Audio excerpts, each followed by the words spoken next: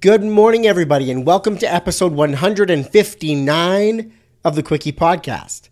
159, part 1, I should say. I'm your host, Dave Hopkins, and I got a two-parter here for you with my guest. So let's introduce that young gent. Today, my guest is Dave Clayton. He's the training manager for Astute Graphics. He's an instructor at Photoshop World and also an instructor with KelbyOne.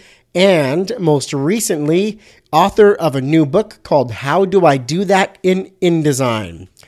Obviously, he's a graphic designer as well, a very talented one at that. Now, as if he didn't have enough on his plate, Dave is also the co-host with his friend Glyn of the He Shoots, He Draws design podcast.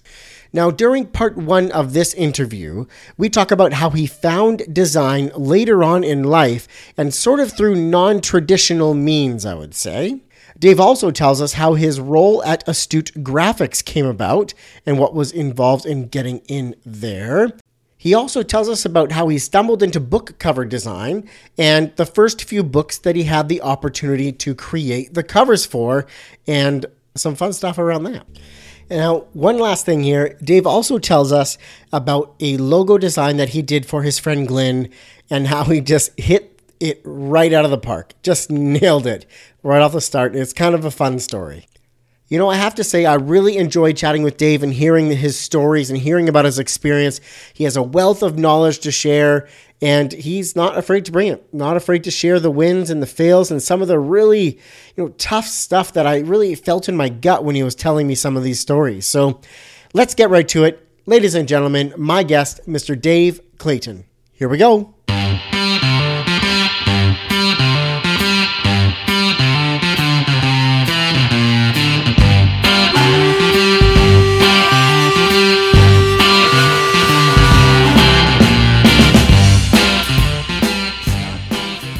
Welcome to the Quickie Podcast, the daily interview show where we talk to graphic designers about their journey to the creative field. And we do it in 30 minutes or less. So, are you ready for a Quickie?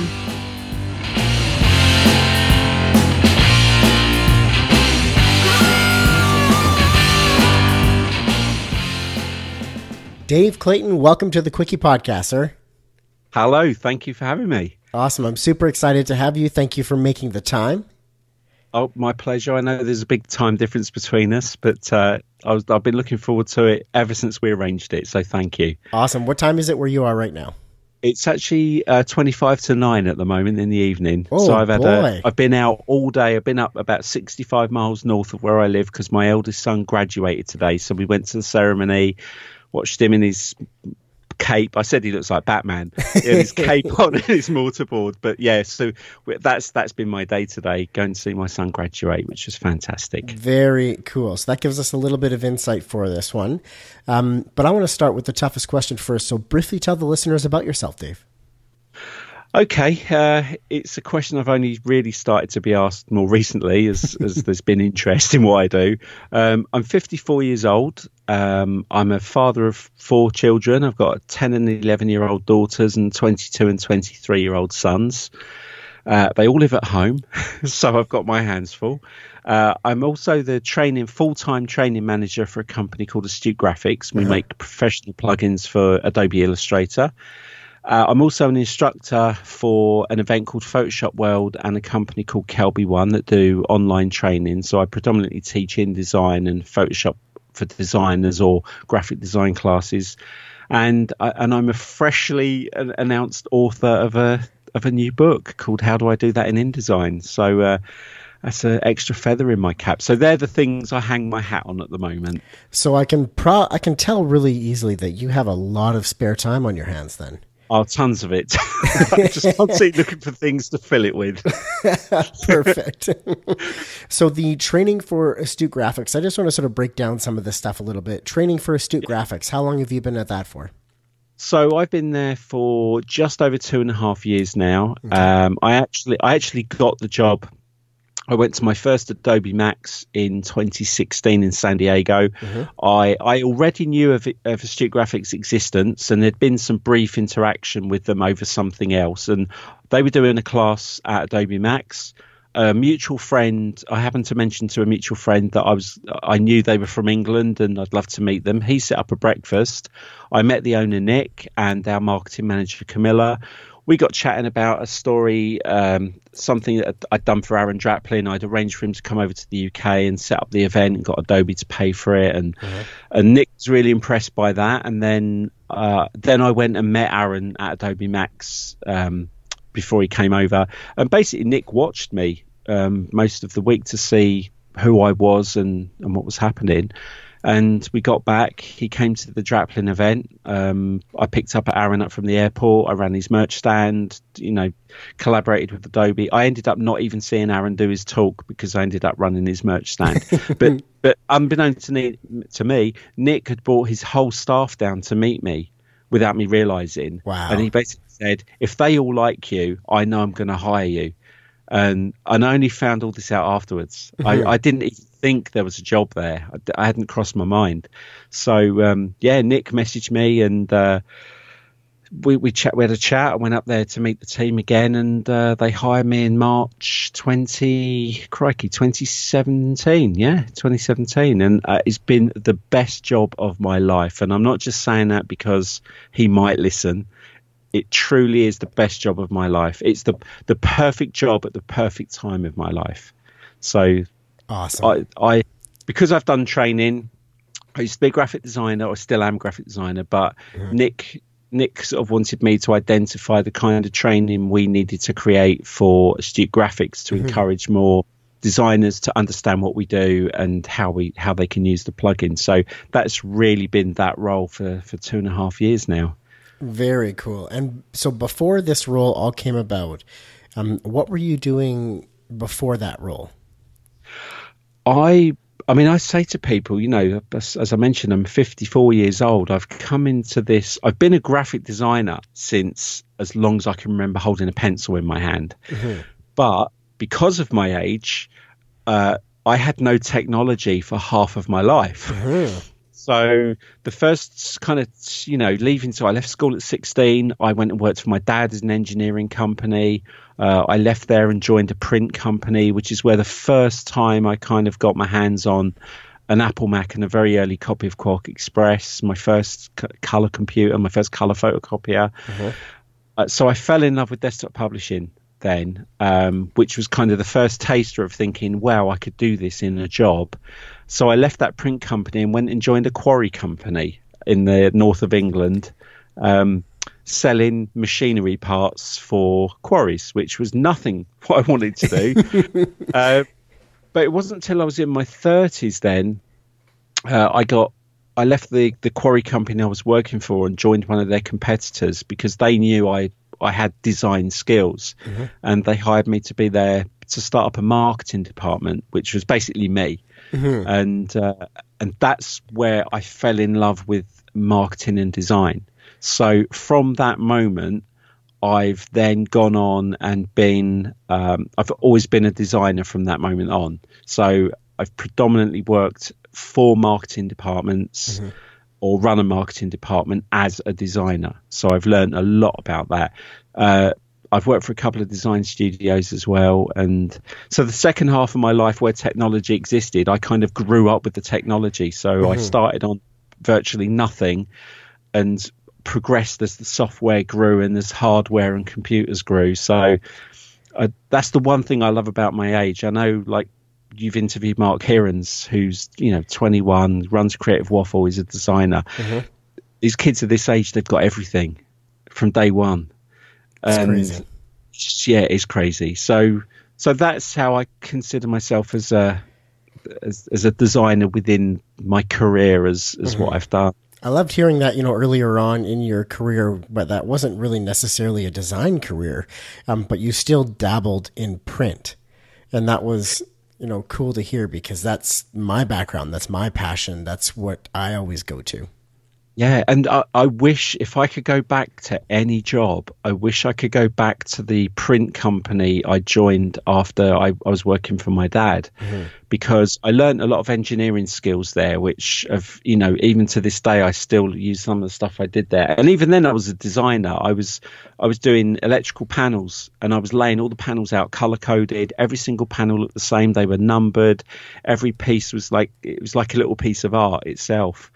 But when I joined the print company, oh man, I wish I'd paid more attention to the print inside of the company, because they were called a Dressograph Multigraph, and they had Heidelberg machines. They had all this stuff. As I've started to hear more about printing and people say names of machines, I'm like, well, they had them when I was at AM International. So if I could go back to any job in my life, I would go back there, because that was like the dawn of the color photocopiers and the original photocopiers and these printing processes, and I never embraced it while I was there, and I really wish I had.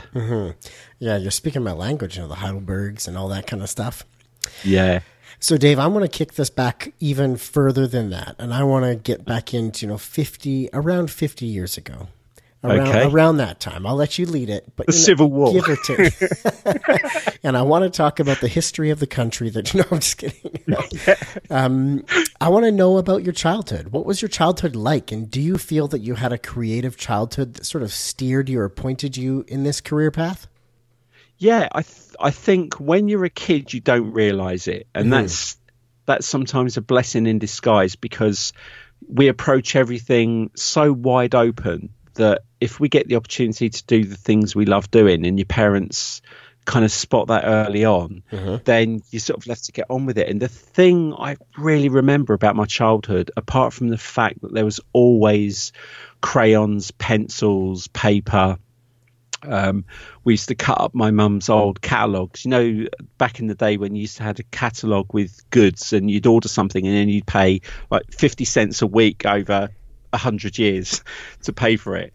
And I used to cut them up and make my own catalogues and just draw and copy. I copied everything. I used to love children's comics, not like what you get with Batman, Superman and superheroes. These were just like traditional British funny little comics, and I just always remember spending all my money on those. But the thing that resonates so much is, for some reason, my mum, all I remember is watching Star Trek, Man from U.N.C.L.E., just classic sci-fi. We had a British series over here called Thunderbirds, Captain Scarlet, Joe 90. I totally remember Thunderbirds. I loved Thunderbirds. Yeah. Now, what I loved was, bizarrely thinking back to what I used to draw, was the branding.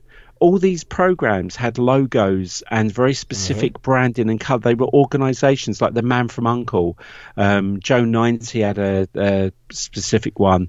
Even James Bond, early James Bond. But there was, I remember the colors and the packaging. And I remember Christmas presents. There's photographs of me with packaging everywhere on the floor. I used to love the boxes that stuff came in.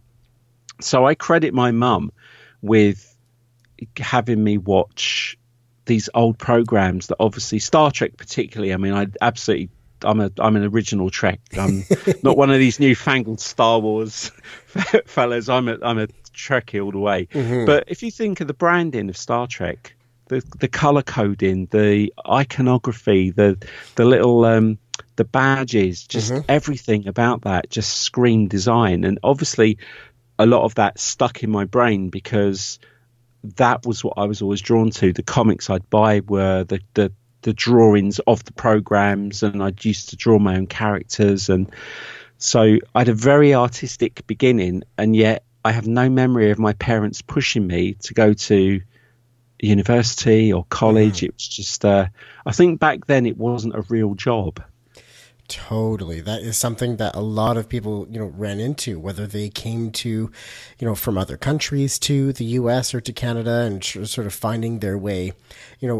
Graphic design and even commercial art is most commonly viewed as, it's not really a career. It's a hobby. Yeah, it's something you enjoy, a hobby, right? A pastime. It's like knitting or jigsaws. That's how it, looking back, probably how it felt. Totally. As soon as you mentioned Thunderbirds, I remembered this thing I got for Christmas one year. It was the Thunderbird. You know how they lived in the mountain, or their area was in the mountain, and all of their ships that they had sort of had different ways to take off. Some were rockets. So I had all of their different ships and the mountain, and they all came out of the mountain in different ways. And I love that toy. I still have a couple of them that my son plays with.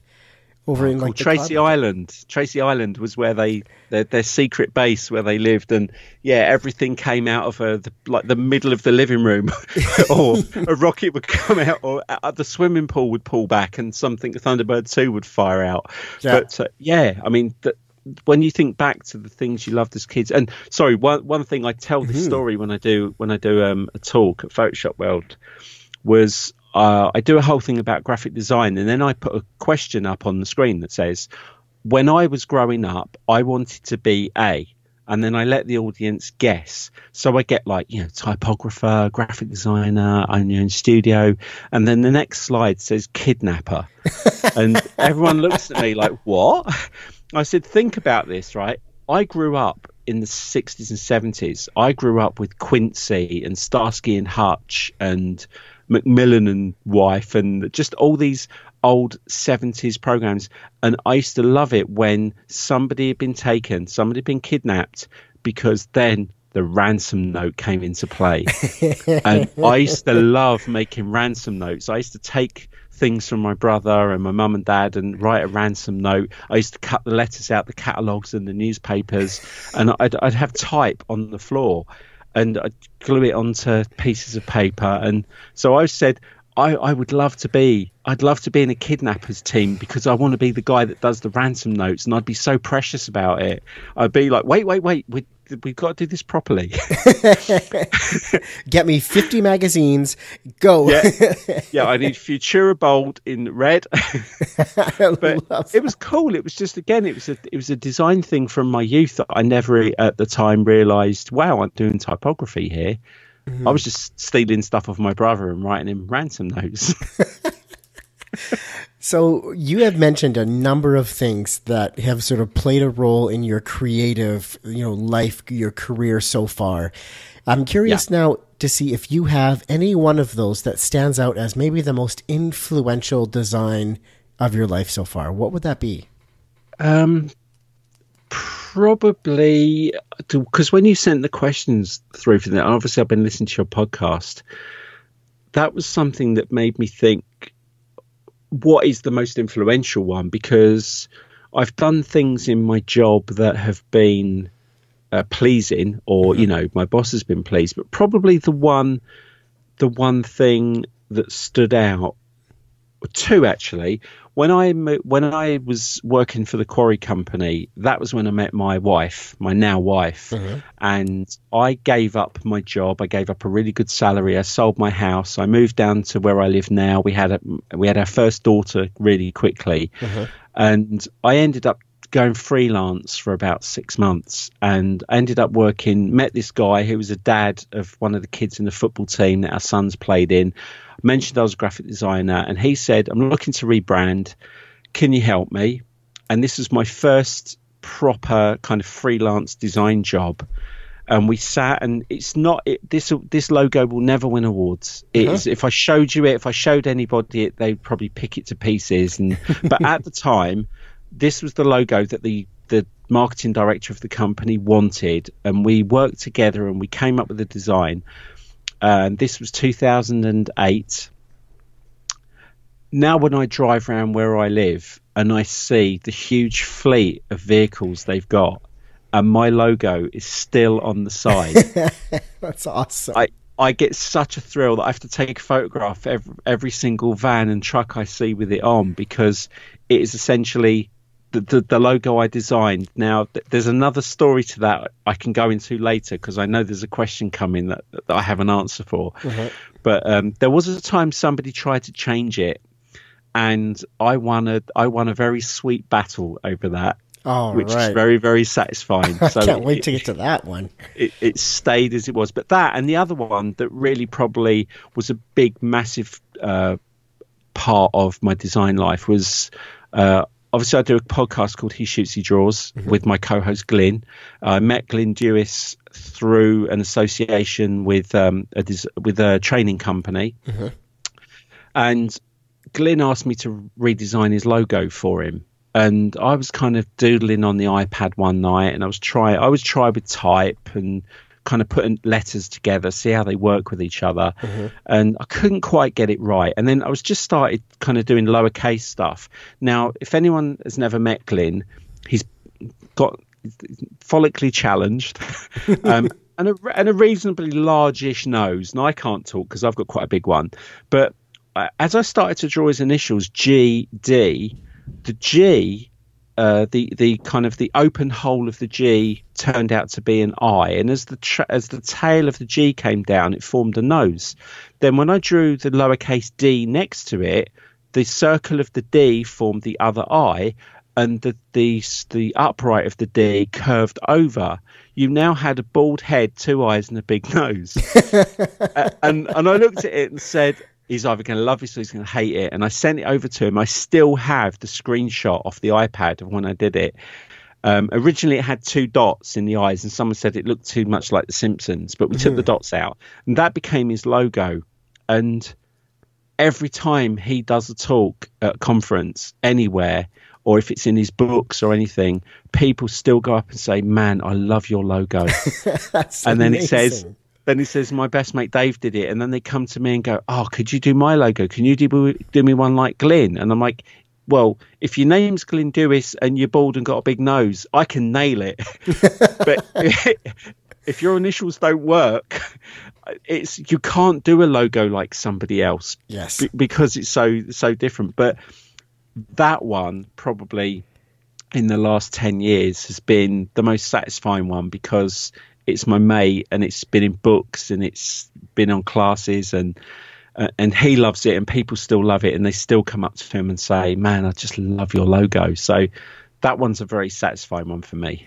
Oh, that's such a cool story. I have not seen the logo, but now I really need to go look this up just to see the creation. So it won't win awards, but it's personal, and for me, design is a very personal thing. If I was designing to try and win awards, I'd be in a cave in the middle of somewhere, rocking in a corner, because I don't think that's how you should design. I think you should.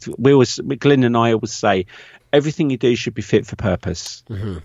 And if the customer or the person is happy and you've given your best to make them happy and it's fit for purpose, move on. Beautiful. That's really well said. I'm going to just skip a little bit ahead here, Dave, and I want to get into some of the print and packaging talk quickly here. Sure. Can you tell us how you have utilized print and print design in your career so far, and any stories around it that you could share? Yeah, when obviously I said, as I come from a time BC, before computers. I used to love my older brother. He's 11 years older than me. He had a band, and I used to love making his. I started a fan club for his band, and I made magazines for it, and would hand draw everything. And I had a crusty old photocopier, and I'd be photocopying and gluing and Letraset. So my early days of print and packaging were doing the little magazines. I had a little football team I played in. I used to do a little magazine called The Armchair Supporter, because I don't know if you have that phrase in Canada or America, but if you support a team but you never go and physically watch them, you just stay at home and watch it on TV, you're an armchair supporter, because you never leave your armchair. No, I haven't heard that term. Yeah, so I made this little magazine, and every week I'd always listen out what people were talking about, and I'd make this little magazine. And another thing from when I was a kid that I meant to mention earlier, which is a massive influence on me, and my favourite book of all time ever and always will be, is Charlie and the Chocolate Factory. So me and my brother used to buy candy and chop it up into small pieces and make wrappers and then sell it back to my mum for an inflated cost. So from early days of print and packaging, that was the thing I loved. Roll on to, now I'm in my late 40s and 50s. Through a couple of relationships. I mean, I'm a huge book lover, and if you could see For anyone who's watching this on video at some point, where I'm pointing is a bookshelf with about 350 graphic design books. Amazing. Or books that are design related. And two things I always really wanted to do. One day, write my own book. Didn't think that would happen. Or maybe one day, do a book cover, which could happen, but I didn't know how that could happen. And then through the association with the old NAPP, now KelbyOne, I actually made friends with the marketing manager of Peach Pit, or Peach Pit Pearson Books, who do a lot of they do all the Adobe Classroom in a Book books, a lot of training stuff. And once we got to know each other, and they obviously knew my design skills, Glyn, my best mate, got a book deal and did his first book called the Photoshop Workbook. And I kind of flippantly said, could I throw my hat in the ring for a design for it? And they said, yeah, I mean, go for it. We can only say no. Yeah, exactly. So because I could use InDesign and I knew layout and some print stuff, because I kind of had it a little bit in my background, I did about 3 or 4 book layouts and sent them over to them. And they came back and went, okay, here's the problem. And I went, what? And they said, we don't know which one to choose. so I got the book cover for him. I did a special edition one with one of the covers that didn't get picked. That was a picture that Glyn did of me. That was a completely different story, but it was one of our favourite photos we ever done, with him as a photographer and me stepping in as a model, because his model didn't turn up. But that was the first book. And then because they were satisfied with that, when the guys left Peach Pit and went to a company called Rocky Nook, who are now my publisher, Glyn had a second book come out called Photograph Like a Thief. And while we were chatting about it, we kind of were all trying to think, what would the cover look like? So we all went away and sort of came up with what we thought the cover should be. And when we came back to meet, we all pretty much came up with the same idea, which was magnificent, because we all thought of a Photograph Like a Thief sounded like a Hitchcock thriller kind of film. So I ended up doing a book cover which was inspired by Hitchcock. Because the book was Photographed Like a Thief, it was about learning other people's styles to create your own style. In the same way, if you're a guitarist, you buy a guitar, you play everyone else's songs before you write your own songs. Yes. So we thought how apt that the book cover should be inspired by a design. So I did the first design. I drew the whole typeface out and used a product called Font Self to make it. We sent it off to them. I think it had one tweak, and they came back and just said, perfect. Which was, wow, 2 in 2. So that was this book here, Photograph Like a Thief. Gosh. Which was then, both of those first 2 books were bestsellers, #1 on Amazon for photography and Photoshop. And then subsequently, Glyn got another book deal. This isn't an advert for Glyn, but I'm really proud of this work. The next one was called the Photoshop Toolbox. And again, we sat and chatted about it, what we thought the cover would look like. We thought of an old toolbox in a garage. So same thing again, came up with 2 ideas. They picked their favourite one of the 2. And I ended up doing this one, which I recreated all the like badges, and they were all Photoshop, like blend modes or multiply, linear dodge. And I made them, and funnily enough, it's a Photoshop book, but I laid it out in InDesign, and all the stickers were made with Adobe Illustrator. But those 3 books for Glyn, in terms of print and packaging, I'm so proud of them, because not only did I get to work with my best mate, but all 3 books went #1 on Amazon. They outsold the top best-selling photography and Photoshop books that have been out. And then I got a 4th book cover, which I did for my friend Alan Hess, which was a slightly smaller format book, but that was called Make Great Photos. And that they just wanted this sort of retro style book, nice and simple. It's just a smaller version. And again, I laid it all out, front and back, the flaps on the inside. I absolutely love doing this kind of stuff. I love marketing design, like fit for purpose stuff. So print and packaging, that's my favorite thing. Okay, so you went from, I wouldn't mind designing a book cover. It'd be cool to do that one day. And then also thinking, I wouldn't mind writing a book, but that'll never happen. To now having designed a number of book covers and also now an author of your own book. I know, which I got to design and lay out the cover for, which is fantastic.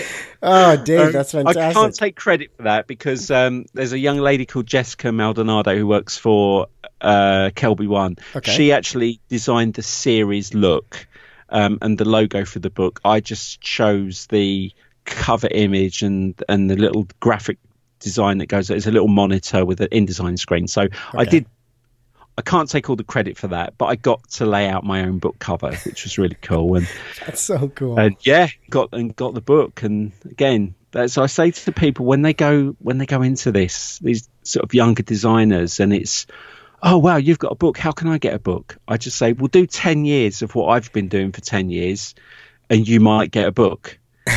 But just knowing me and me knowing the publisher isn't a quick route. I've had to do 10 years of being away from, traveling abroad, being away from my young family when the girls were little, networking, making friends, making relationships, being a good human being, being polite and respectful around others. And those things come together. And when those things come together, opportunities open up for you. Definitely. It's a lot of work.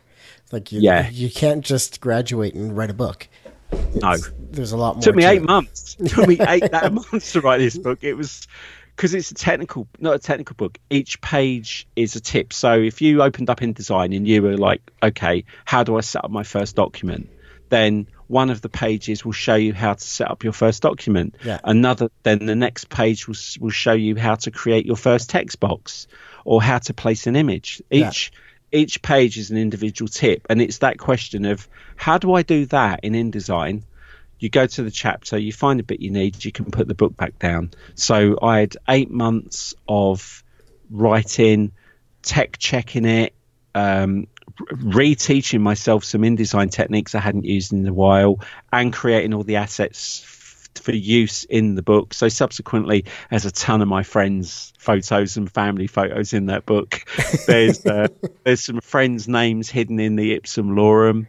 I can say all this now because it's published. Yeah, but it was fun. It was really good fun, and it was hard work.